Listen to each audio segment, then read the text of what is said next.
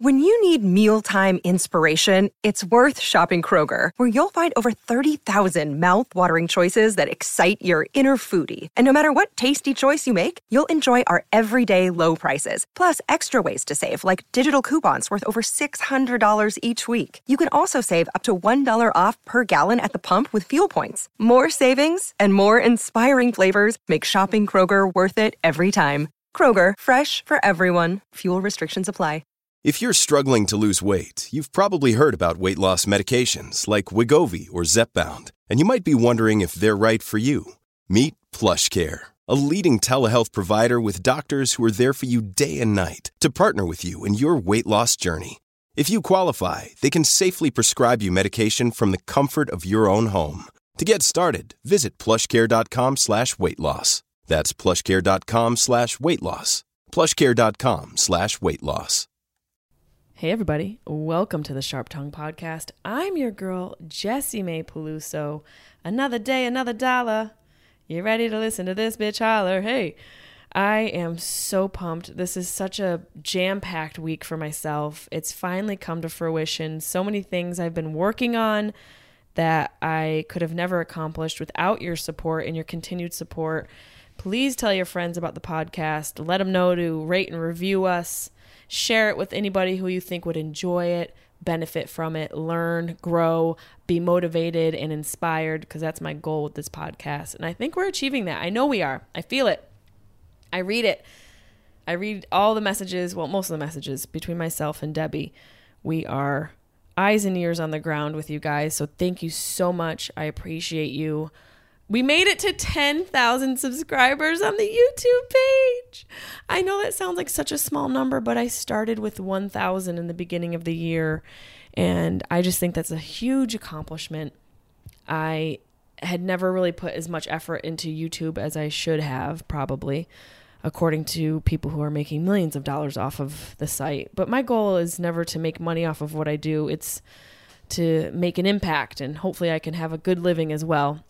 But my good living consists of adopting animals and sucking Brad Pitt's dick. So, you know, tomato.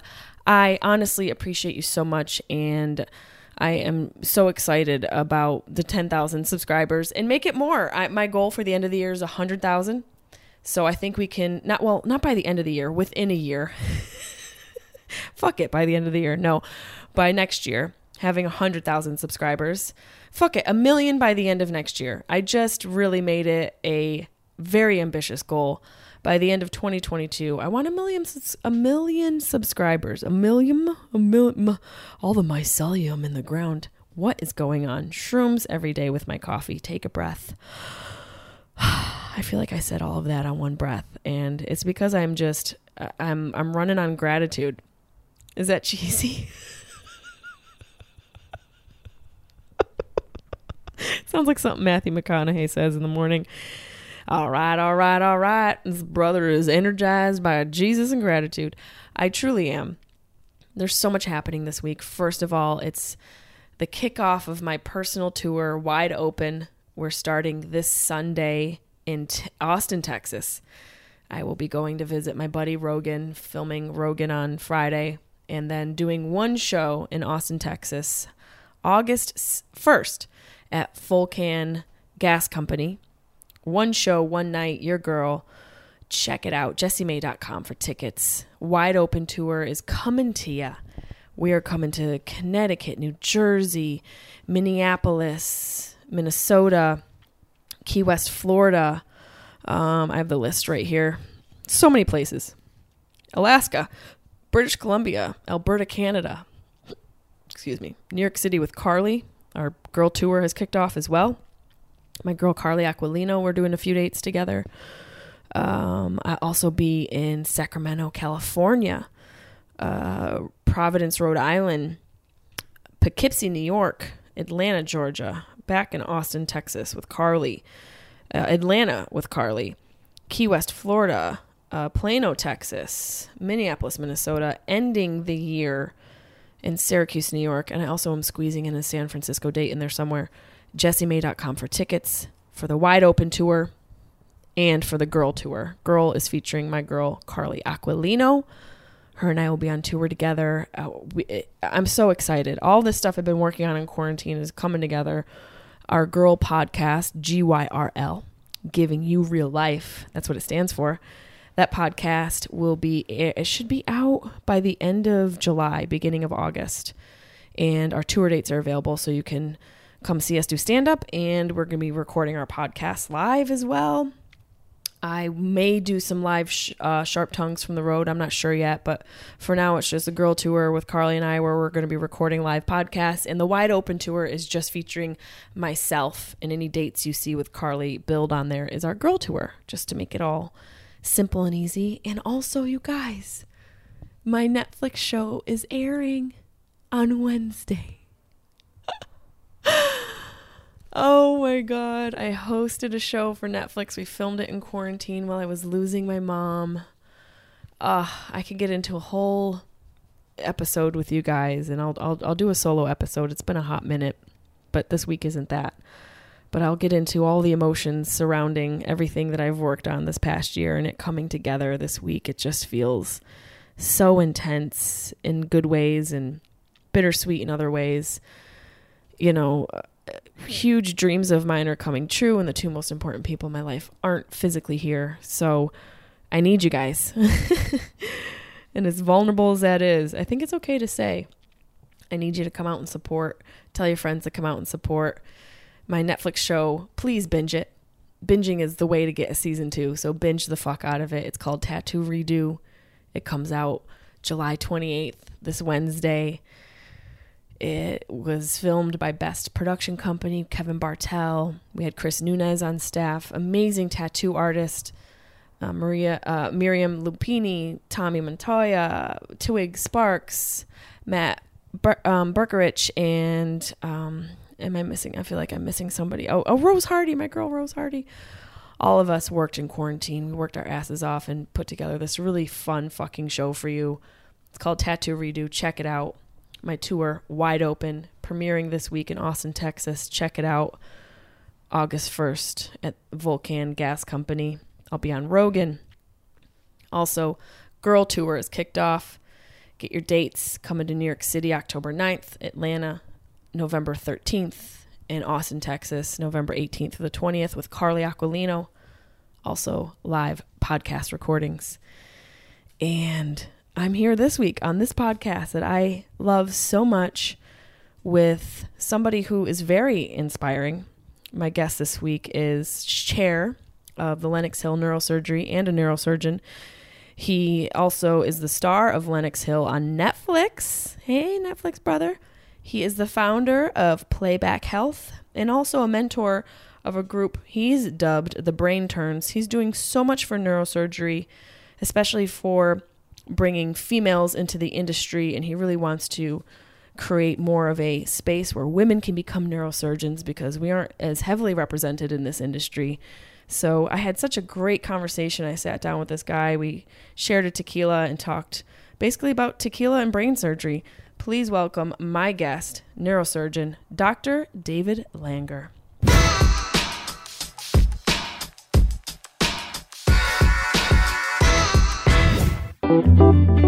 Sharp Tongue Podcast.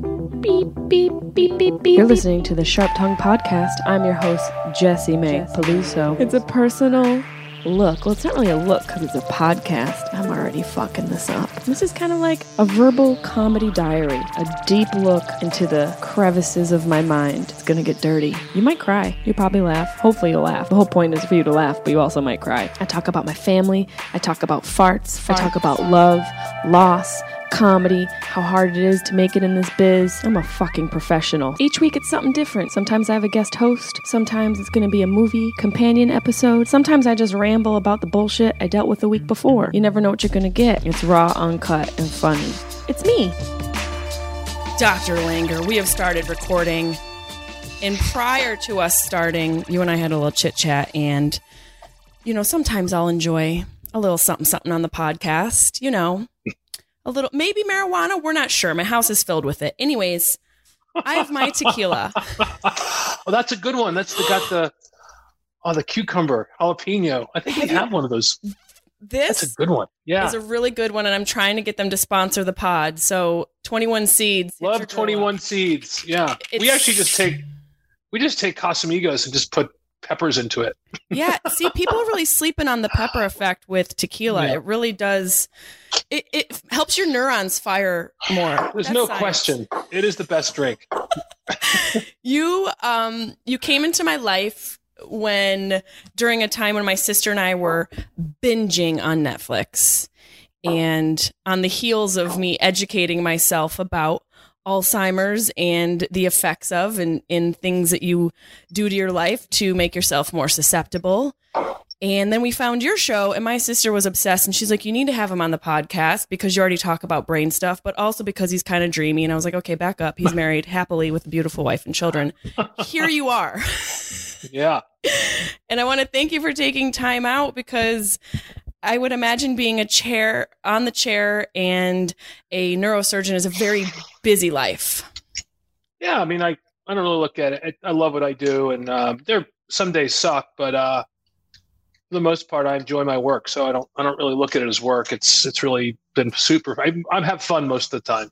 Well, so today we're having fun, so cheers to Tequila Fridays. Thank you for joining us. Yeah.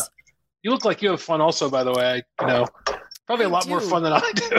Well, let's just say this. If I sneeze, no one's going to die. I hope that doesn't happen to me. Your job, your career and calling, I think it's more, obviously you and I are similar in the sense that we have found something that we feel we were put on earth to do, or something that called to us to pursue. But it's interesting that you say, we both love what we do. What is one of the things you love most about your job and your career and what you do for a living? It's evolved, honestly. I think I was originally attracted just the magnificent surgery. It's actually gotten better because of this exoscope that was in the show. This video, we operate off of a sort of large screen now. It's this 4K, high definition 3D, and so all of a sudden, this kind of the beauty of neuroanatomy, which is the reason why I love neurosurgery, is open for everyone. It's just been an extraordinary experience to use this thing, but that's kind of at the end. The beginning was you just wanted to do great cases, save lives, very idealistic. It's a lot of work, a lot of pain and suffering. Over time, the whole Lennox experience sort of opened up another side of me for sure. That luckily enough was sort of, I think I still am in evolution, but it sort of came out during the show, I think, of kind of this transition from being a leading neurosurgeon to be a neurosurgical leader. And, anybody, it's not easy to be like a top anything, whether it's in, radio broadcaster, comedian, podcast maker. That takes, a certain skill, certain talent. It's very selfish. Certainly in entertainment, there's a lot of narcissism and me, and you have to promote yourself. And, neurosurgery is really not that different. But I think to make this transition to building a group and a culture and really having a larger imprint, it sort of started around the time of the Netflix filming, and it's morphed into something that's extraordinary. Been really a very challenging thing to make that transition from always worrying about yourself and how cool the cases you're doing to making sure your junior guys or your partners are supported and that they are as excited about what they're doing as you are. And I still struggle with it sometimes, to be honest, to be totally vulnerable, because I still love to operate, but you get what you reap what you sow. And when you give things up and you are comfortable with it or uncomfortable with it, you it's surprising the result. And so I'm still in that phase right now. So, I still love the operating room, and I still love pushing my envelope and doing challenging things. I've become, as I've gotten older, I've really appreciated the value of a straightforward case done well, that just helping somebody. But I really do enjoy the mentorship and being creative. I have an IT project, really thinking out of the box about how to impact healthcare, and trying to laugh a little bit at the same time. Those things are all important. They are, and you bring up something that really, I don't want to say that is missing in your field, but as somebody from the other side, as someone who would be a patient looking in from my perspective, you bring up the point of adding some compassion to your approach. And you would think someone getting into the healthcare industry, whether it's a doctor, an RN, or anesthesiologist, whatever the title is, that there would be just standard an approach with compassion, but that's not always the case. And you are, I hate to say you're a unicorn, but I think you are a unicorn. Just from watching you on the show and listening to your approach on how you're building your team with your partner, Dr. Boockvar, and your whole team, you guys seem to take a very collaborative and compassionate approach to each individual that you see. And as much as it's probably very encouraging to get a case where somebody's willing to, put themselves on the line as a guinea pig for a new drug or a new technique, you still manage to treat them as humans. And I would think that would be a really hard differentiation to make as a professional, to look at an individual and want to dissect them and look at them on a molecular level, but also maintain that they are someone's mother, someone's father. Is that something that you came into this career with, or is that something you developed along your path, especially at Lenox Hill, because it seemed like you built that place up from the brick to the ceiling? I'm wondering if your compassion is something that is what drove you, or did it come to you in the process of your career? That's a big question. I know. I ask big questions. So I'm going to play a little game. I tell dick jokes, but I ask big questions. I'm going to play a little game with you. Okay. You have cancer. Shit, Doc. Bad game. You're gonna survive, and you're gonna because you're gonna have a choice. Your choice is, I want to live with 100% certainty, or I'm going to live with 50% certainty. Which would you choose? No, like 100%. I want the 100%. Okay, so the surgeon that's going to give you 100% chance of survival is a dick. Wow. He doesn't give a shit about you. He doesn't even see you after surgery. You're in some clinical trial and you did well, but he doesn't. He just wants the data. He wants the stats. He wants to get promoted.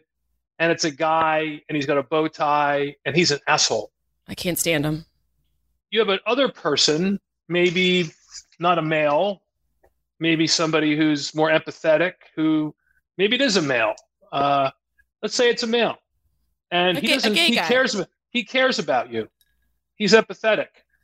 He listens. He gives the information, but he's not as good of a surgeon, and his team isn't as good, and he's not as demanding, and you only have a 50% chance of survival with that super nice guy. Who do you choose?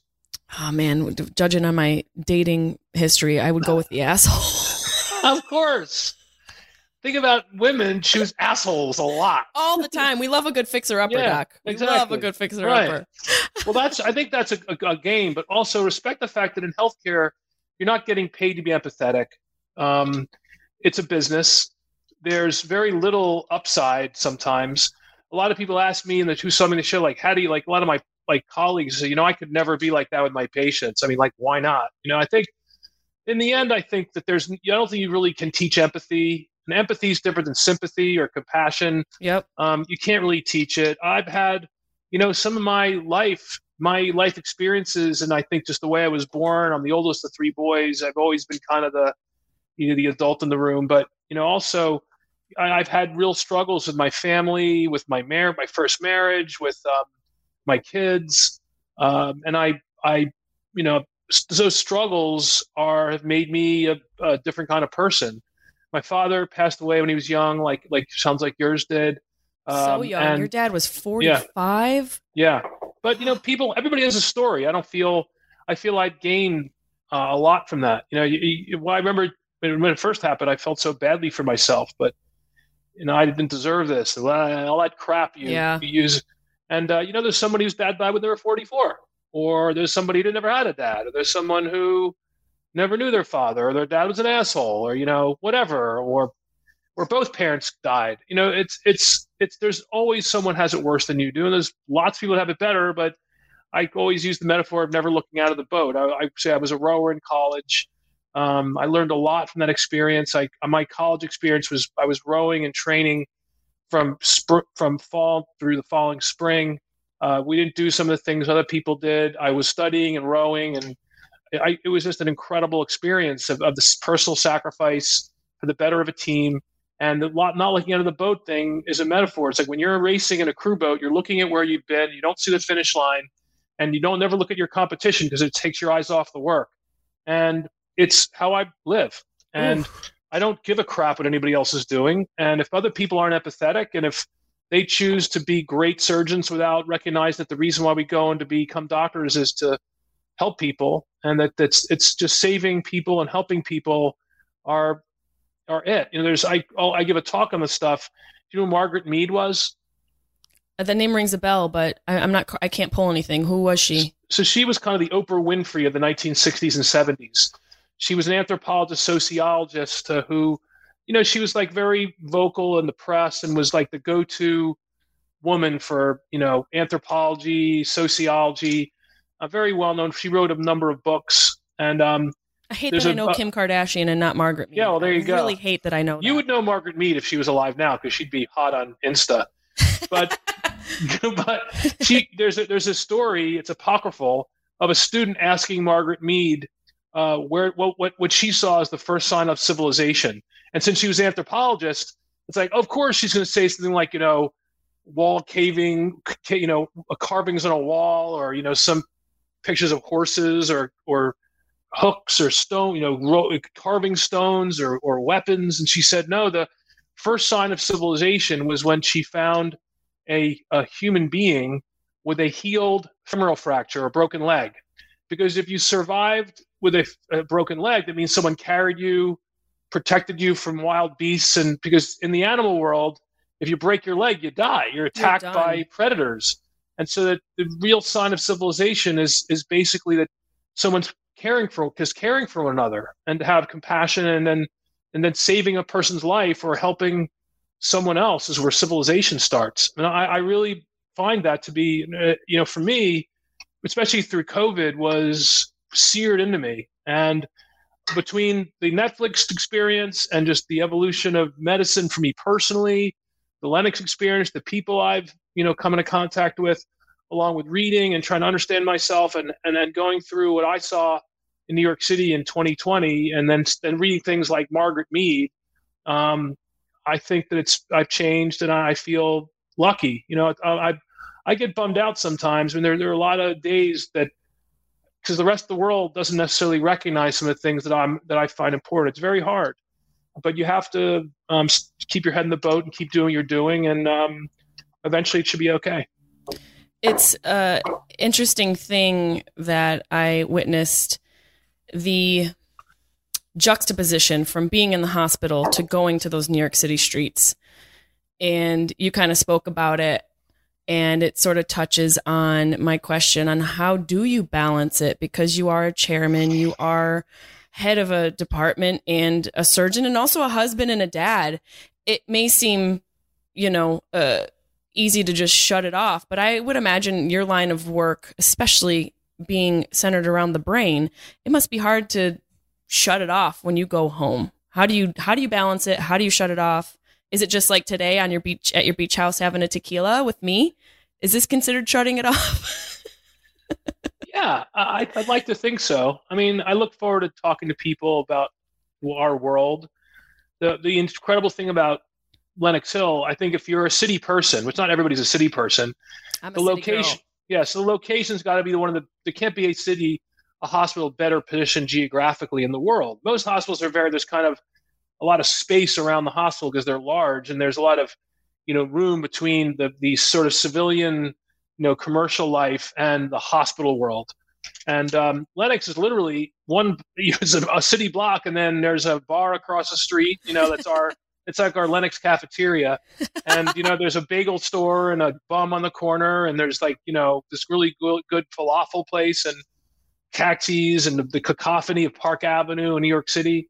I think that there's no question I thrive in that. I wasn't I wasn't. Yes, I mean, I wasn't really a New Yorker, born and raised. I came late, but I love working in New York, and it was even better during COVID. And Lenox, being in Lenox, and it's very hard to, when you're at other hospitals that don't have that milieu, both in and out, and the diversity and just the stress, and just the craziness of it all. I'm not saying it's good all the time, but you kind of miss it. It's like, driving your car to work and pulling to a parking lot and walking into a place that's kind of quiet. Everybody looks the same. And, there are a lot of people who thrive in that, but they don't, because they couldn't imagine going through what we go through every day. But I can't imagine not doing it. And I struggle because I know that's probably give something of yourself by doing that. Life could be a lot easier. I don't think there's such a thing as balance. I mean, my feeling is you make decisions in life about your partner and your career. That's really the biggest two decisions of your life. And right. Having children, but that's more of a different decision. But if your partner knows you well enough and you really have a good relationship, they respect the fact of what makes you happy. And by the same token, if you don't choose a good career, if you choose something for money or for power or for the wrong reasons, you aren't happy because you're chasing something that is not really what you want. And I'm lucky that I decided to become a doctor. Becoming a neurosurgeon is actually deciding what kind of doctor to be is actually more important than going to medical school, to be quite honest, because there's what I do and like what a pediatrician does are a difference between me and a Wall Street guy, basically. But in the end, I think that I just look at it as balance. It starts with these decisions, and that like I said, I made a mistake in my first marriage. And that was, so I didn't have any balance. I was unhappy. And even though I was still happy at work, I didn't want to go home, and I was, struggling with that. So now that I have the balance of having these two pieces of my life, for the most part, where I want them, I have that balance. Now, it doesn't mean I have, complete balance everything all the time. There's a neurosurgeon who put this divided up your life into a square, into four compartments: your career, your marriage, your family, your religion, and your health. And that if you think about it, it goes off sometimes. Where you spend more, it's sometimes a sometimes it's a quadrilateral. It's always four sides, but it morphs and shapes. The key is keeping that thing kind of square. And I think it really, though, I try to keep healthy. I'm not particularly religious, but I like the kind of Buddhist concept of the way of life. And I think that basically it begins with finding ways to be creative and push your envelope, be willing to fail in your career and learn, and then having a relationship at home that you have unconditional love. And if you can find that, that's balance.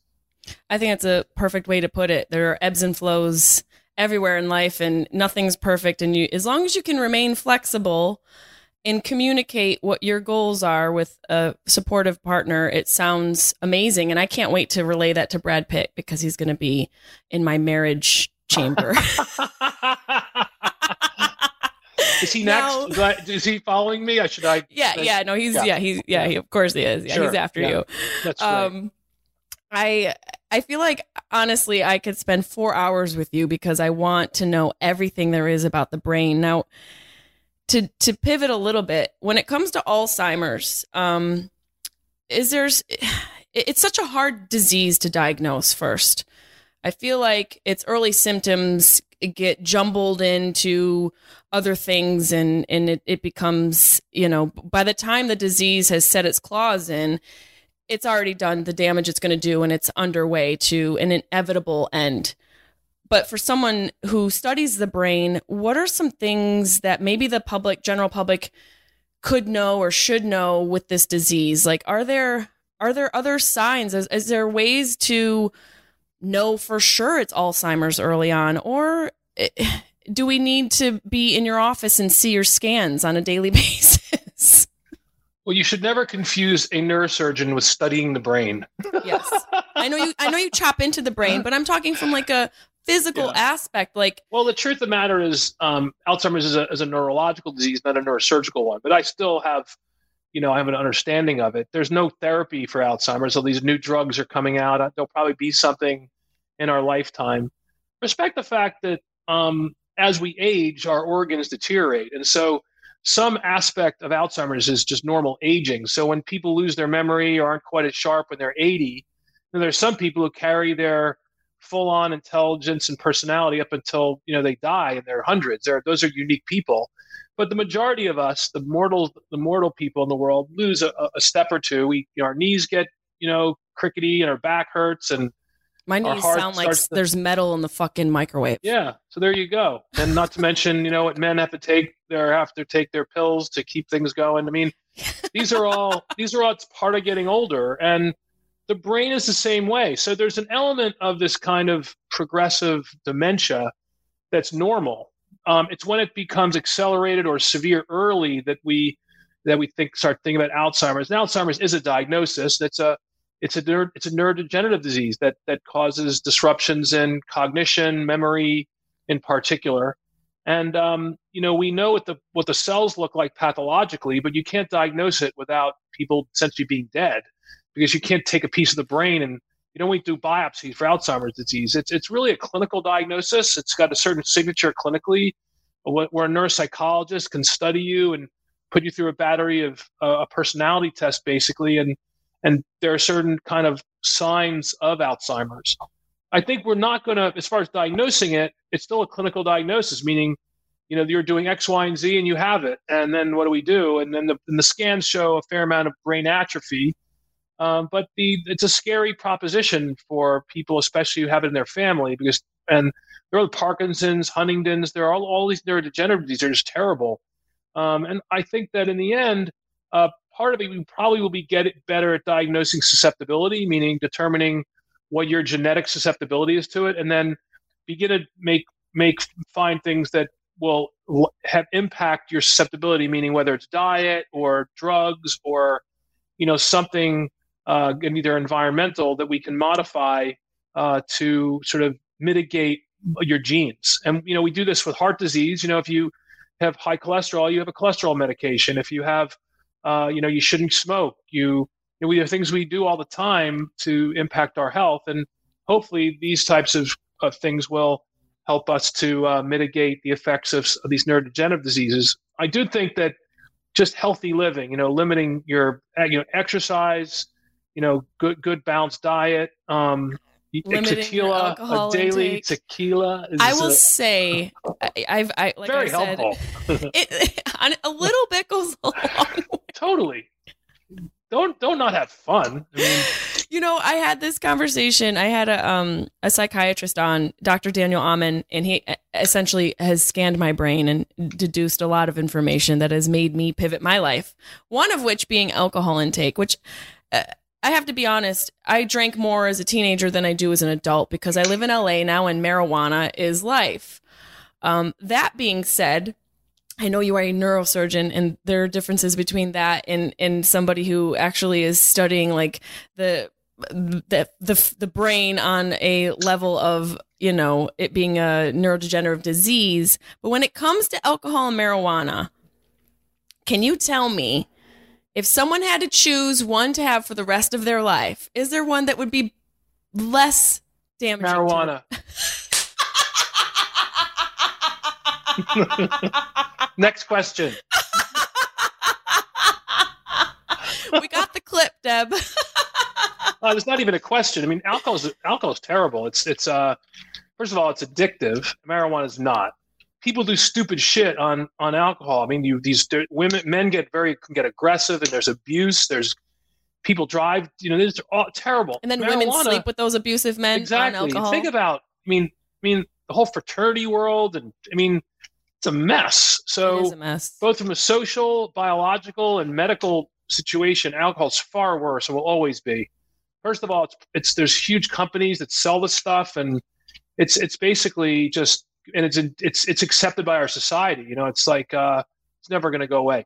Marijuana was originally a black drug, and it was really discriminated against, partially because of that. And I think marijuana has been shown to be very safe. Now, anything it can be bad, and if you use too much of it. And I think the edible problem is that people just eat it too much, and then they lose control of themselves. It can be really bad. Yeah. Have you ever had anybody come in? They're like, my brain is dying. I know. Yeah. I've known some people very close to me that it's happened to. But It's in terrible. the end, yeah, it's really bad. But I think that making it legal and having a commercial business around it is only likely to make it more safe and more controlled and less risky, because it'll be kind of more kind of normal. And Right. there's It'll no be question Amsterdam. right. No question that marijuana is safer than alcohol.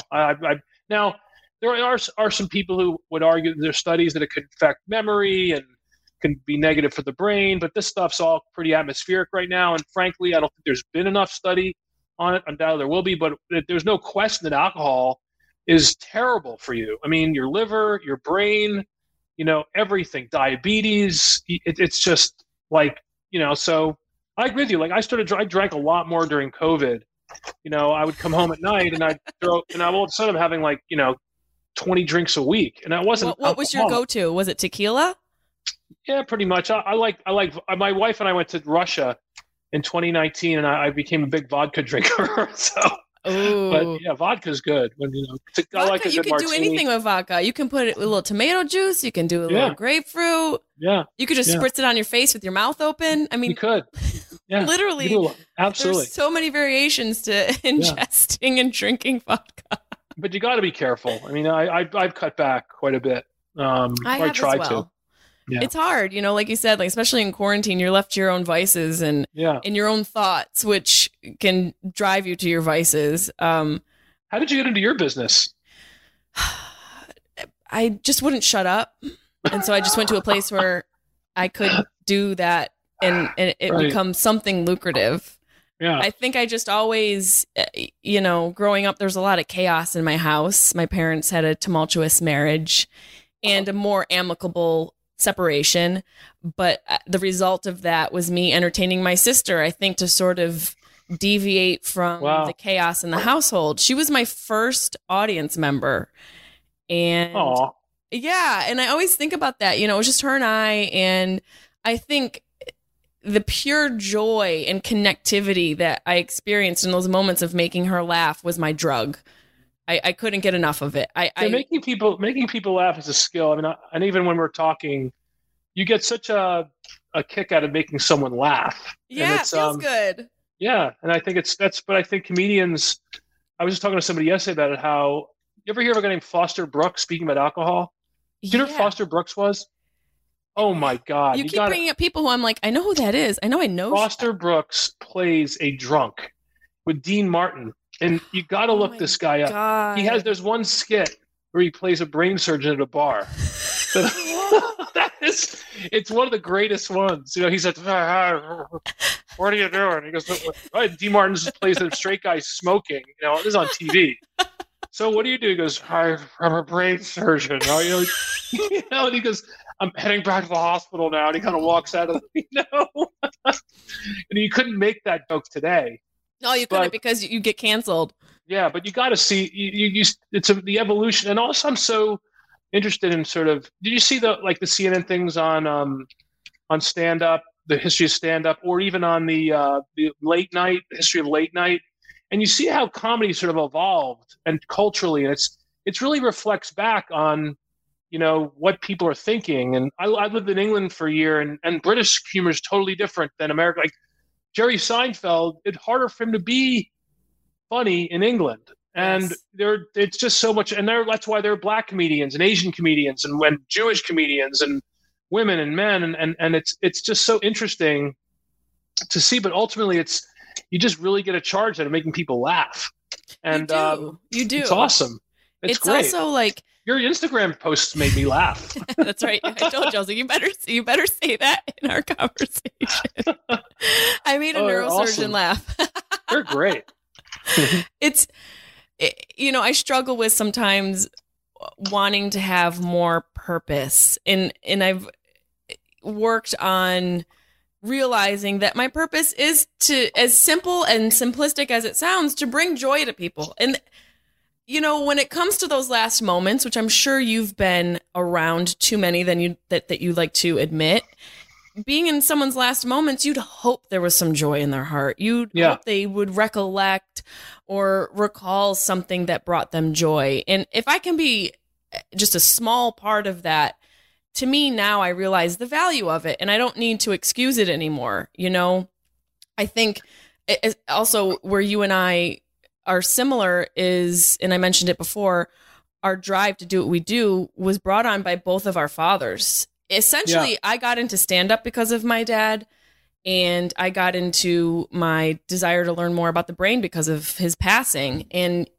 you got into, I believe you got into neurosurgery you were looking basically an eternal search to cure your father. That's true. And how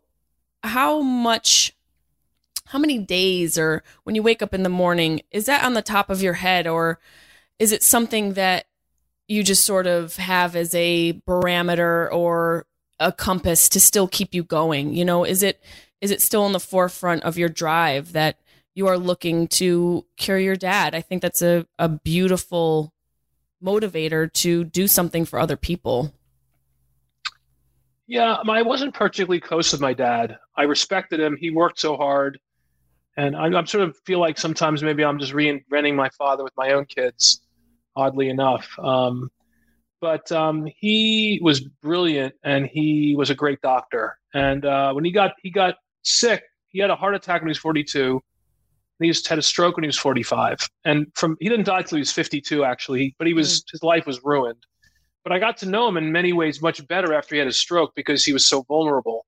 And he became like my brother. You know, he needed me. I needed to pick him up and clean him and get him, help him get to work. And he would pee in himself. I had to go find a pair of pants for him and this kind of thing. How old were you at this point?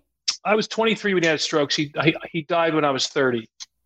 So between those years, you were I was a resident. Close. I was a resident, neurosurgery resident then.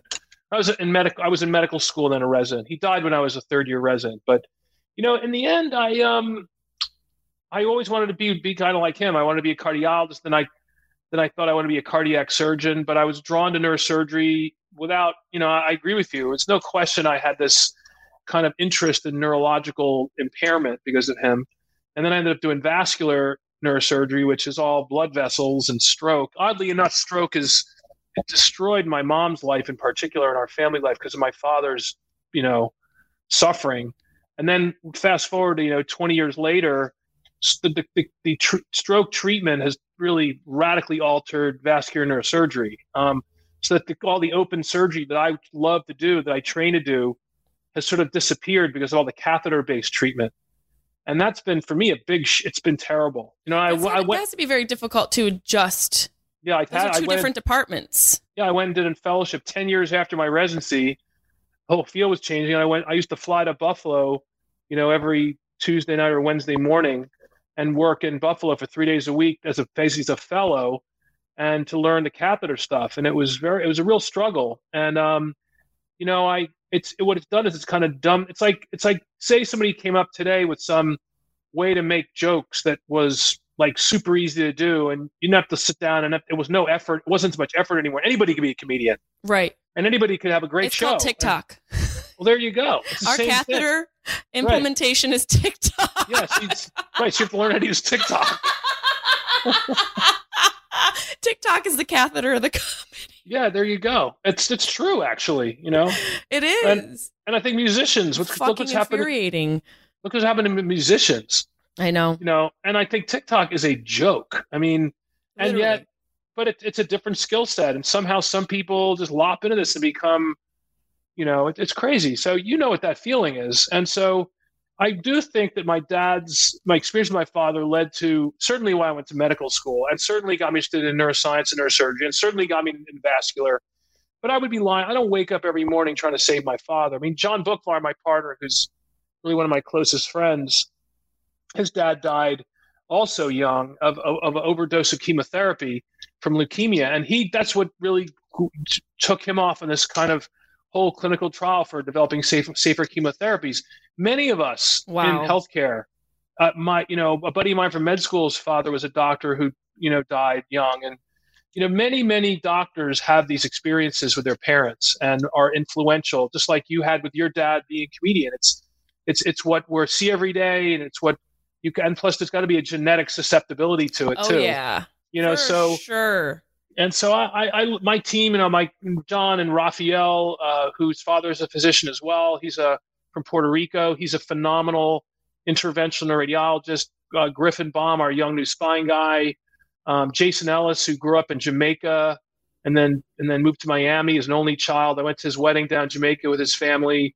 Every one of them has their own little story. Mitch Levine, who was the oldest of us, who's was a taxi driver before he went to medical school. Mitch drove taxis. Oh, yeah, I love him in his slides and no socks. So there's a guy after my own heart. Yeah, so we have a great group of people. These guys are what keep me going.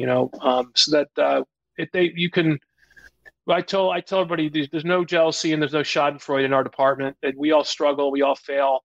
We all have our families and we have our relationships, be that are ongoing or the things that happen in our lives, their parents or our fathers or whatever. And we're pretty much out there and out in the open. And we recognize that those things are important to each of us. I think it's important to have a drive that comes so deep from within. Not everybody has that. A lot of people, like you said in the beginning, they go for a certain career because they want to be rich. And if you're rich without purpose, I feel like that's the quickest death sentence. If you have all this money, but there's no purpose in your life or no real drive or reason to contribute, there's no value there. There's no value. We're going to spend it on a car to what? Drive to some stupid party with people who you don't know. So that was for me, one of the redeeming qualities of you and your team. You honestly all feel like you come from a place of a pure drive and wanting to accomplish something because of what you've experienced. And I relate to that, as we both know. One of the things I did was I asked my fans on the platform on Instagram to ask you some questions. Are you down to answering some questions? Because we got a whole bunch of. I think I can answer questions. I'll try. Okay. Well, I can help. If you need help, just raise your hand. Oh, wow. This one's coming. Okay. K-Nep. I had a pilocytic astrocytoma. Yep. G1 at age Grade 37. 1. Sure. Do you think I had this my whole life? These are pediatric tumors. They're very low grade, and you may have developed. These probably did not develop when you're in utero, but probably it's likely you've had it for years and it just got picked up. So the answer is, life is a big number, but it probably was there for more than 10 or 15 years. At 37, you might have had it for 30 years. It developed at some point along the way. And the good news is, if you get the whole thing out, it's cured. And it's one of the astrocytomas that surgery actually is curative rather than palliative. That's the palliative part I feel is so exhaustive for both the doctor and the patient. It just feels like you're constantly piling on other things to get to some endpoint that is inevitable. But, maybe that's just me speaking from my own experience and projecting because my parents are dead. But hey, God bless tequila. Carolina Carr asks, this is a good question, I think. If you could make one invention, what would it be? Oh, wow. I know. Carolina. I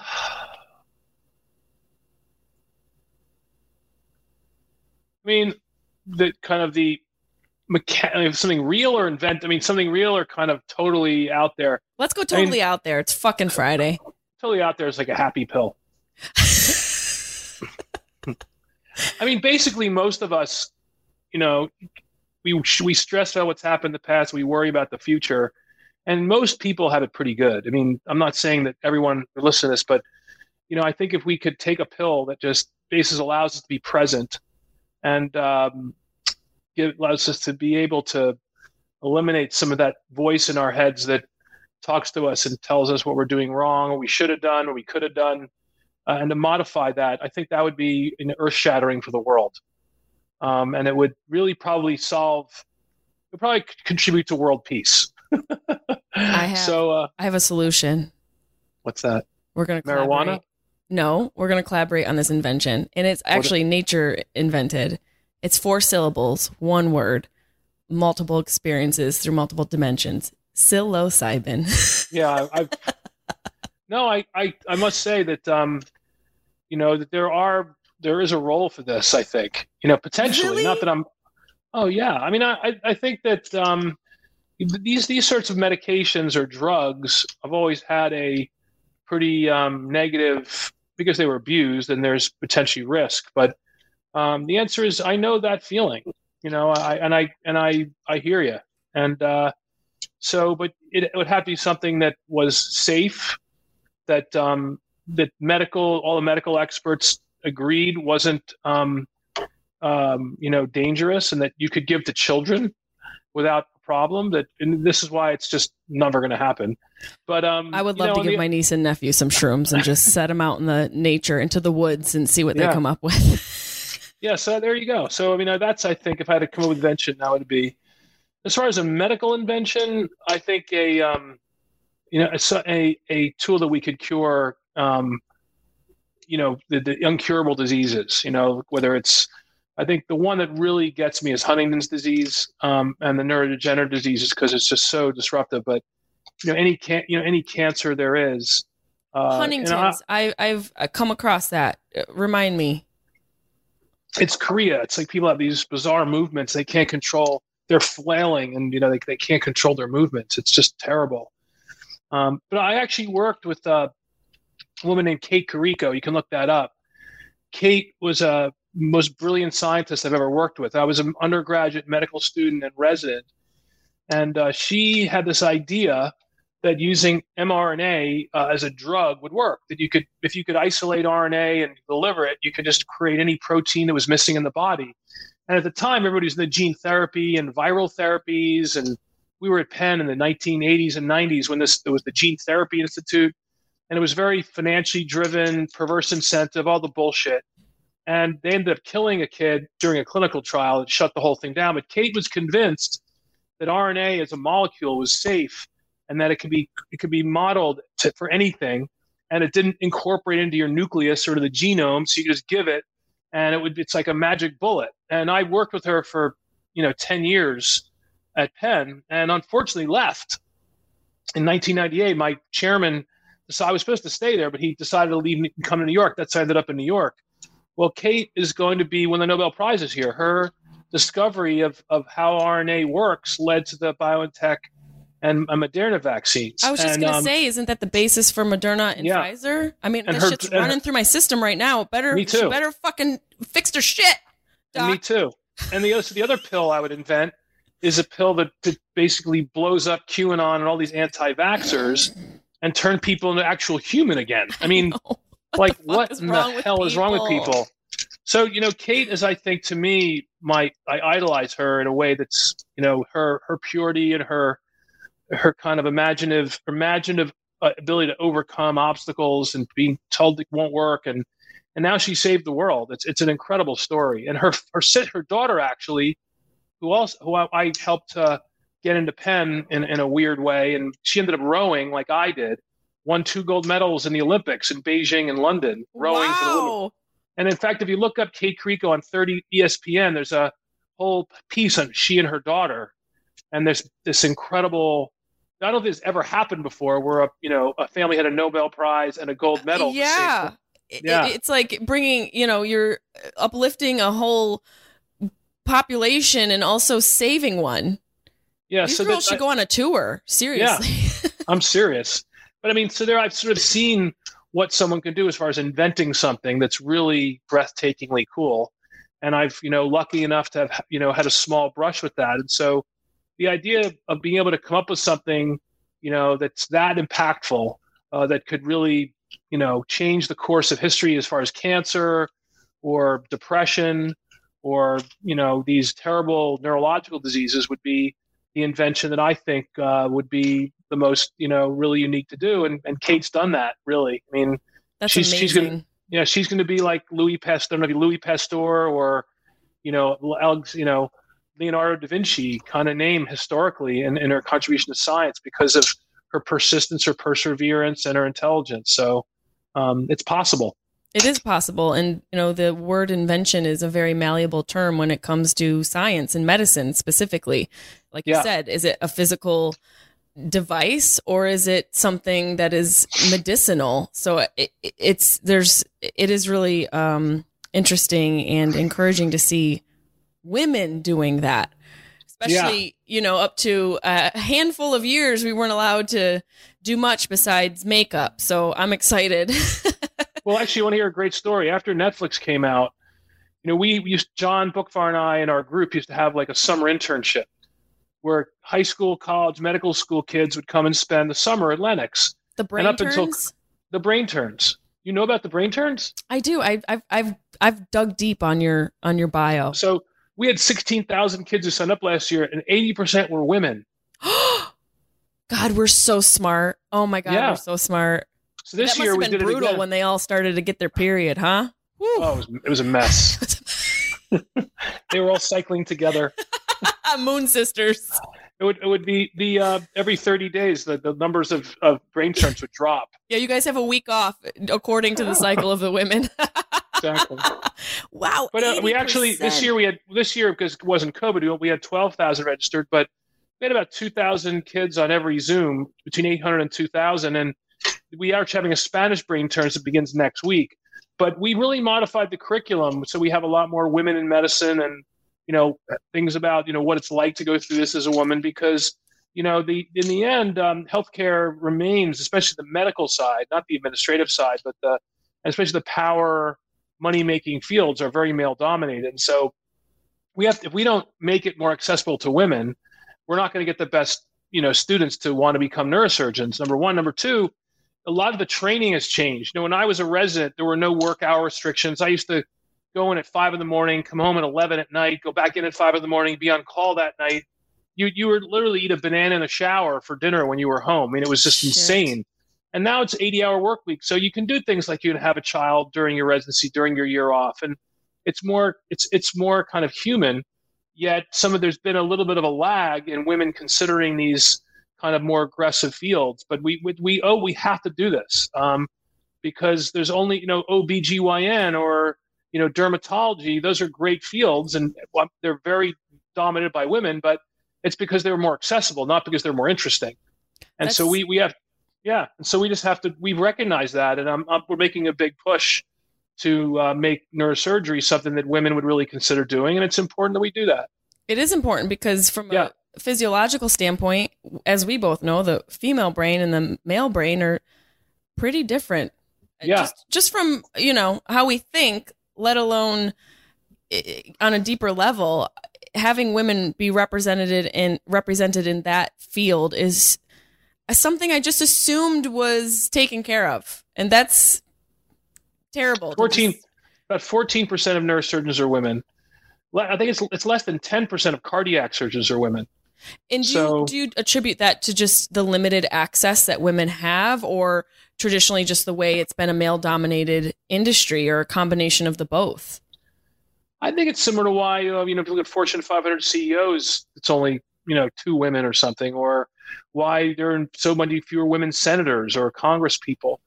There's inherent biases the way people get in, but part of it's choice. I mean, I don't blame men either, by the way. It's not just the male thing. It's like women choose not to because they aren't comfortable there, or they don't think they can do it, or they aspire to it.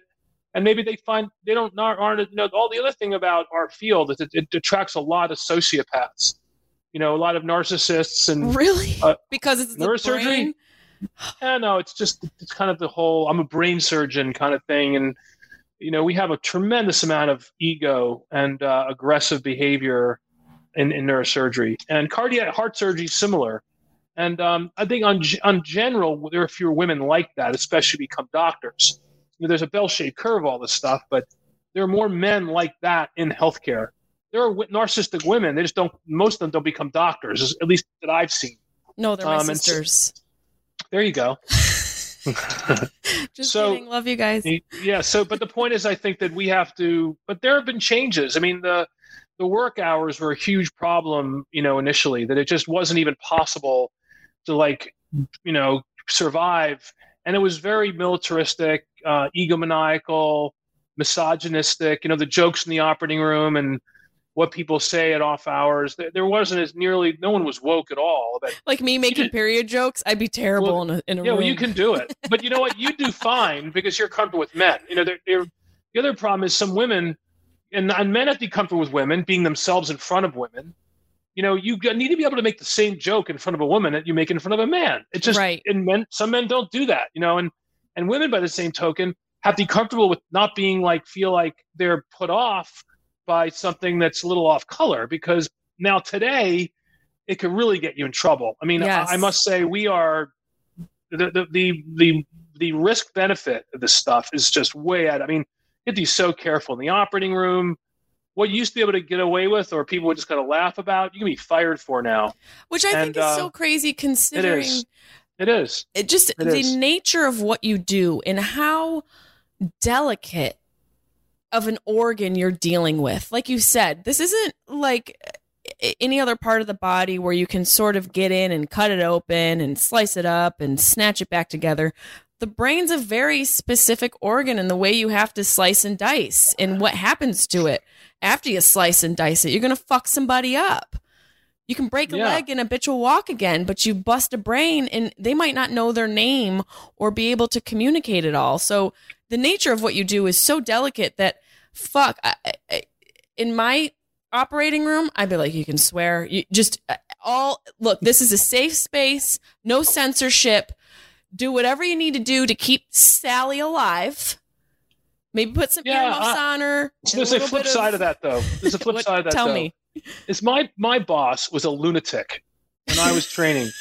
He would throw shit. He would kick shit, scream. He'd make fun of Hillary Clinton. I mean, the guy was he was out of his tree. I mean, we were all, the nurses would get all anxious. We were like, so my approach is terrible. Yeah, well, the truth is that doesn't make it better. I mean, getting upset and angry is not going to improve the situation. And I think I had to learn. I'm still working on myself, honestly, because if you carry in, you only make everybody around your team, more anxious and more. They're not going to be as effective if you lose your shit. Right. In fact, we were just filming the second show, which is going to be very different than the first one. We're not going to be as front and center, John and I, and it's more about emergencies. And they were in filming what's called a vascular malformation a couple weeks ago, and the thing ruptured during the filming. Like it started, and I'm like, so I go into a different mode when that happens. You literally have to just completely calm down, and because there was a very well-known neurosurgeon named Robert Spetzler, who's when he talks about this, that you can't get upset. It's up to you. I mean, if you lose your mind, what's going to happen? You're setting the tone. Yeah, and everyone keys off you, and when they sense your anxiety, they know there's a problem, and so it takes work, and you have to just almost go to a different gear. And the whole thing was recorded, what happened. And, after it was everything worked out fine. There was a bit of a kind of a calm in the room after everything was under control. And it was you got that on film, that's, I think, what it's about. It's like Sully when that airplane was, perfect example. If he freaks out, you'd have 200 dead people, done. Right? The plane's the plane's at the bottom of the river, not floating. Yes. Correct. And on top of that, is a big part. And on top of that, I think that that's why this kind of losing your shit is really usually, some people lose their shit because they're actually not capable, and they're revealed their weakness, and they're not honest with themselves. So I'm not capable to be a neurosurgeon is what you're telling me? No, I'm not saying that. I agree wholeheartedly. When you get upset about something that you're doing, think about it. It's usually because you're not in control, or you're afraid what people are going to say about you or think about you. You're insecure. Or you're insecure. And so most of that stuff is coming from there.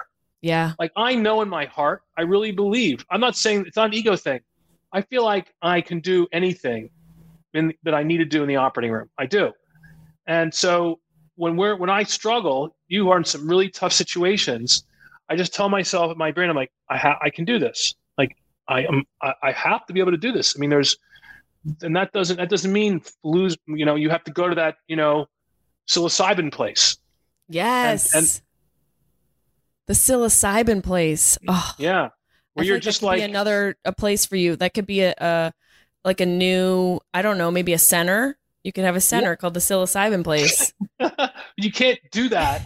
It's the same spot. It's just you can't use pharmacological intervention at that time. Yet. But you have to literally know that not the feeling, but the emotion. Like, right, okay, calm. Everything's okay. Like, I'm going to be like okay. Pulling in all your skills at one moment in the storm. Storm's coming. And you've got a cellar full of shit. Do you know how to use any of it? Yeah. Look, and we're lucky enough, like not all of medicine has those moments. Like not all surgeons, if you're a podiatrist and doing bunions, you're not going to have that chance. Shots fired to the podiatrist. Watch out, feet docs. It's not for everybody. I mean, that's why you got to know yourself first. I mean, I think it can be very interesting. It's just, you have to know your personality of what you floats your boat. You know what? I have a theory about podiatrists. What's that? They like fucking feet. They do. Sure.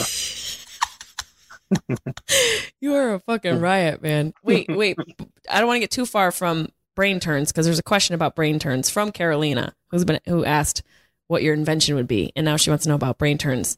She said, "Same person, 2 questions. What do you have, like 3? What do you have, like 3 followers?" Oh no, there's a whole bunch more here. But I because we were talking about it, I didn't even want to get too far away. She said, "Thank you for brain turns. Brain turns. Will there be more of it in the future after the coronavirus?" Yeah, we did it this year. This is sort of pseudo Corona. It's more like Corona Light this year. Yes. Next year, hopefully, be Budweiser. But yeah, a total deviation from all things Corona. I think we'll continue to do it as long as there are people willing to listen to us. We'll do it. Right? Maybe we dropped the number of average this year. We dropped to about 800 or 1,000 participants a lecture. Last year was between 1,500 and 2,000. So we'll definitely do it again next year. But if we start to show up and no one's there, we'll probably stop. It's a smart move. I think it's a smart move. Same for my shows. Same for my tour. Yeah. I'm just going to leave. Are you going to come to New York? I am coming to New York. You have to bring the family. We're having dinner. Hell yes. I'm fucking for it. I'm going to be in New York October 9th at the City Winery. Oh, I'll come. Yeah, you have to come. I'll get you tickets for sure. Absolutely. Yeah. It's a wonderful spot. It's a great spot. So you're going back on tour? I am going back on tour in a month. I have actually just was talking to my assistant and my tour manager about putting all the dates up on the site and everything's great. Yeah, I'm so excited. Me too. To meet you face to face. Yeah, that would be amazing. That's awesome. Bring your sister. Emily will literally die. She's texted me like 4 times since we started. Oh, that's nice. She texted me before, "Are you guys on yet? Like, what's happening? Are you recording?" Bitch, back up, okay? Save a seat for the SU game. Do you have time for a couple more questions? Yeah, sure. So one seems very specific, and I don't know what it is, and I feel like you'll know exactly what it is. Salamanderny says, "Will there ever be a cure for glioblastoma?" Yep. If there's ever like a $10,000 pyramid show, we're gonna play a game. You're gonna say, "Is there a?" And if I see how many letters, I can guess exactly what the question is. I went glue. I said, I have a juvenile pilocytic carcinoma. Correct. Yeah, I would be like, I have a. I should just, what's going to be funny is you and I have dinner and I'm kind of buzzed and I'm like, and you're like, dizzle. I'm like, what? I'm slurring because I'm drunk and you're blasting off things you remember from fucking medical school. I have to go. We'll have dinner and I'm say, I have a diarrhea. Oh, I'm sorry. Always when I travel, 100%. Exactly. A cure for glioblastoma. I think so. I think so. What is it? I don't know.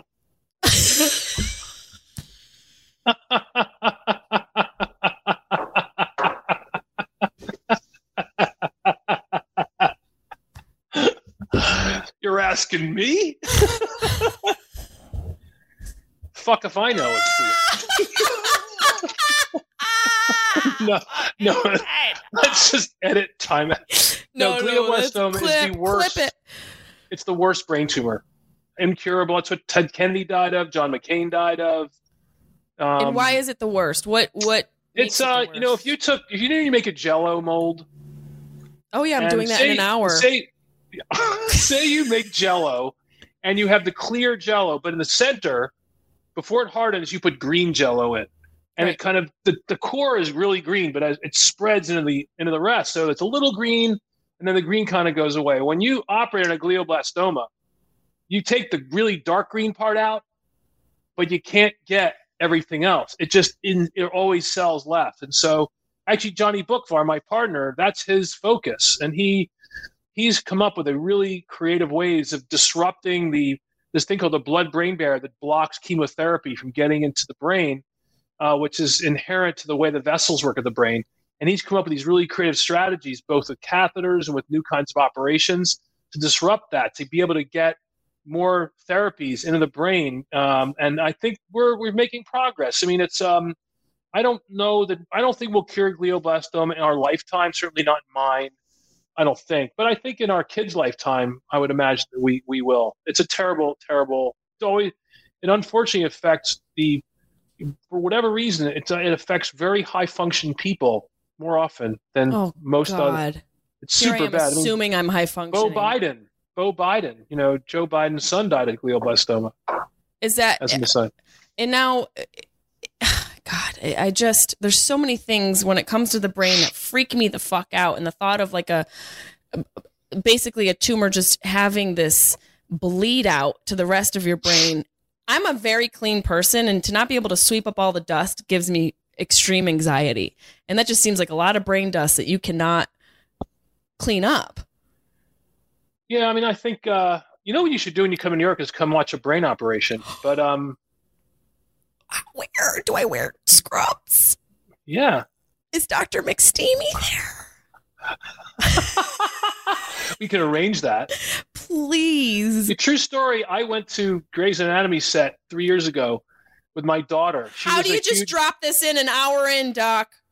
So a friend of mine is their medical consultant. So I took my daughter and her friends to Grey's. And we're in the kind of area where they have all like the legs and all these body parts.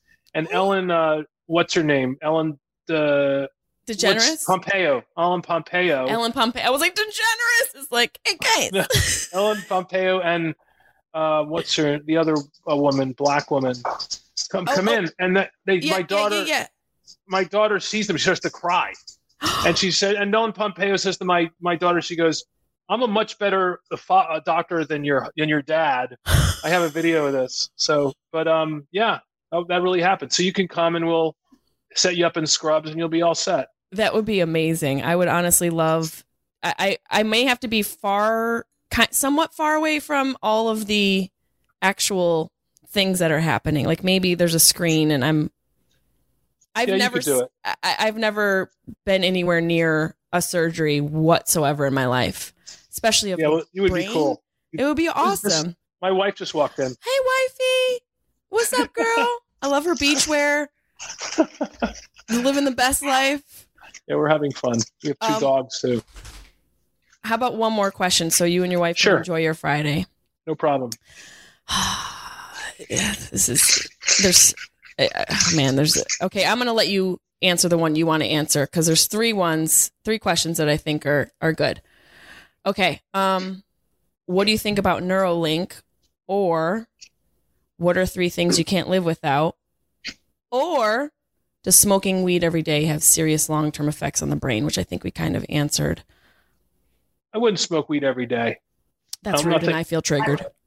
My wife says she would. And I'm going to marry her. So, hope. So no, I don't think that's a good idea, but moderation's fine. Every day is a little aggressive. You're a doctor. You have to say that, and I respect it. 3 things. What was it? 3 things you can't live without. If one is not your wife, who I now all of a sudden cannot live without, I'm leaving. My wife's definitely one thing I can't live without. The second thing is probably my beach house to get the heck out of here. You need a space. And the third thing is my partners at work. I don't think I'd want to ever, leave them no matter what I do. So for sure. So that's that. And yes, I believe in Neuralink's a great technology. It's got a lot of press because of Elon Musk getting behind it, which is, I think blessing and a curse, but it is the future. I mean, putting these little devices into the blood vessels, the veins of the brain, and leaving them there as sort of internal sensors is a really unique concept, and is likely to be really be the source of sort of the next generation of neurotherapeutics. There'll be stimulatory, there'll be diagnostic, there'll be both therapeutic and diagnostic. It's very exciting stuff. And the unfortunate thing, though, is, when I went into neurosurgery, it was the beauty of opening the brain and seeing it and all the anatomy. The future is very different. We're not going to be opening the head. People are going to look back at us 100 years like, these guys were crazy what they were doing there. Yeah, taking the whole skull off. Exactly. It's You're right. What were they thinking? Yeah. But because that's where we were, and we are going to get devices and technologies that will allow us to do more and more without opening the head, and that's only good for mankind. And it won't be as much fun, but it's certainly better for the patient than cold hard steel. So I honestly, I appreciate your time, and I think about what you contribute to society, and your whole approach to your life and your career is filled with so much passion and progressive thought and a collaborative approach to creating solutions and betterment for people's lives. What do you want your legacy to be? What do you want to leave behind? I want my kids to be proud of me. That's really sweet. Yeah. I felt the same way about my dad, and I know both of our dads would be very proud of us. I mean, I am making people laugh, and you're making sure that they have the brain power to do that. So basically, you and I are saving humanity. Yeah, in our own individual ways. But don't underestimate what you're doing. You're awesome. I mean, seriously, and I think seeing female comedians and taking it to the next level that's great. I think you're charting some real interesting territory. I'm sure you're aware of that.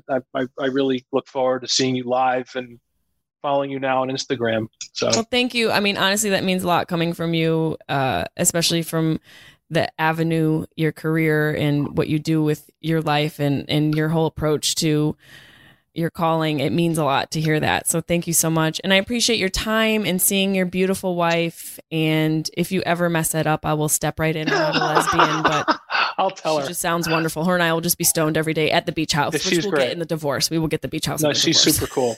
You'd like her. She would like you too. I bet we would love each other. Yeah. But thank you so much. And before we go, where can people contribute? Brain Turns. Is there any information you want to promote? Where can they find you and become a part of the Neurosurgery website? You can go on. Where we have all of our faculty there. The 7 of us now are on there. We have there's the easy play. If you want to make a donation, that'd be great. Not necessary. Send patients to us. That's the best way to donate. We're the best in the world. We really give a crap. We are empathetic and world class, and we intend to try to save as many people as we can. We can't do it unless patients come to us, and it's competitive to get patients. We know nobody better than us. So please consider us as a sort, not just me, but our whole team. And I'm on Instagram and Twitter. I think it's like Dr. D. Langer or something like that. I tend to use that I'm on it relatively often, but you can please follow me and also Lennox Hill Neurosurgery, John Bookfar, Ralph Ortiz on Twitter, Mitch Levine's on both, Jason Ellis on both, Randy D'Amico, our youngest member, is on both. He's a terrific, super great guy. And plus our team up in Westchester, Dave Gordon and Yafel Sarul. We have 2 women neurosurgeons, Sarai Modaval and Renique Galad. So awesome. Awesome. The new chairman out North Shore, Dan Shuba, who's a superstar from Johns Hopkins. So we have a great group of people we work with, and we can really handle anything. So please feel, if you know of anybody who needs neurosurgery or questions, are the Northwell team in Atlanta, and whether it's at Lennox or on Long Island, it's just a great group of people. Well, thank you so much. And cheers to you. A little tequila toast. I only have a little left. Well, me too. Jessica, you're terrific. And thank you for inviting me. And hopefully we'll see you in October at City Market. Tickets for you guys. So. I can't wait to meet you and to try to not barf from behind a very thick shield of plastic or glass away from. Yeah, you better be funny. If I'm dragging my ass down there, you better slice correctly. You better be funny. Thank you so much, Doctor. It was great to talk to you. Okay, bye. Bye.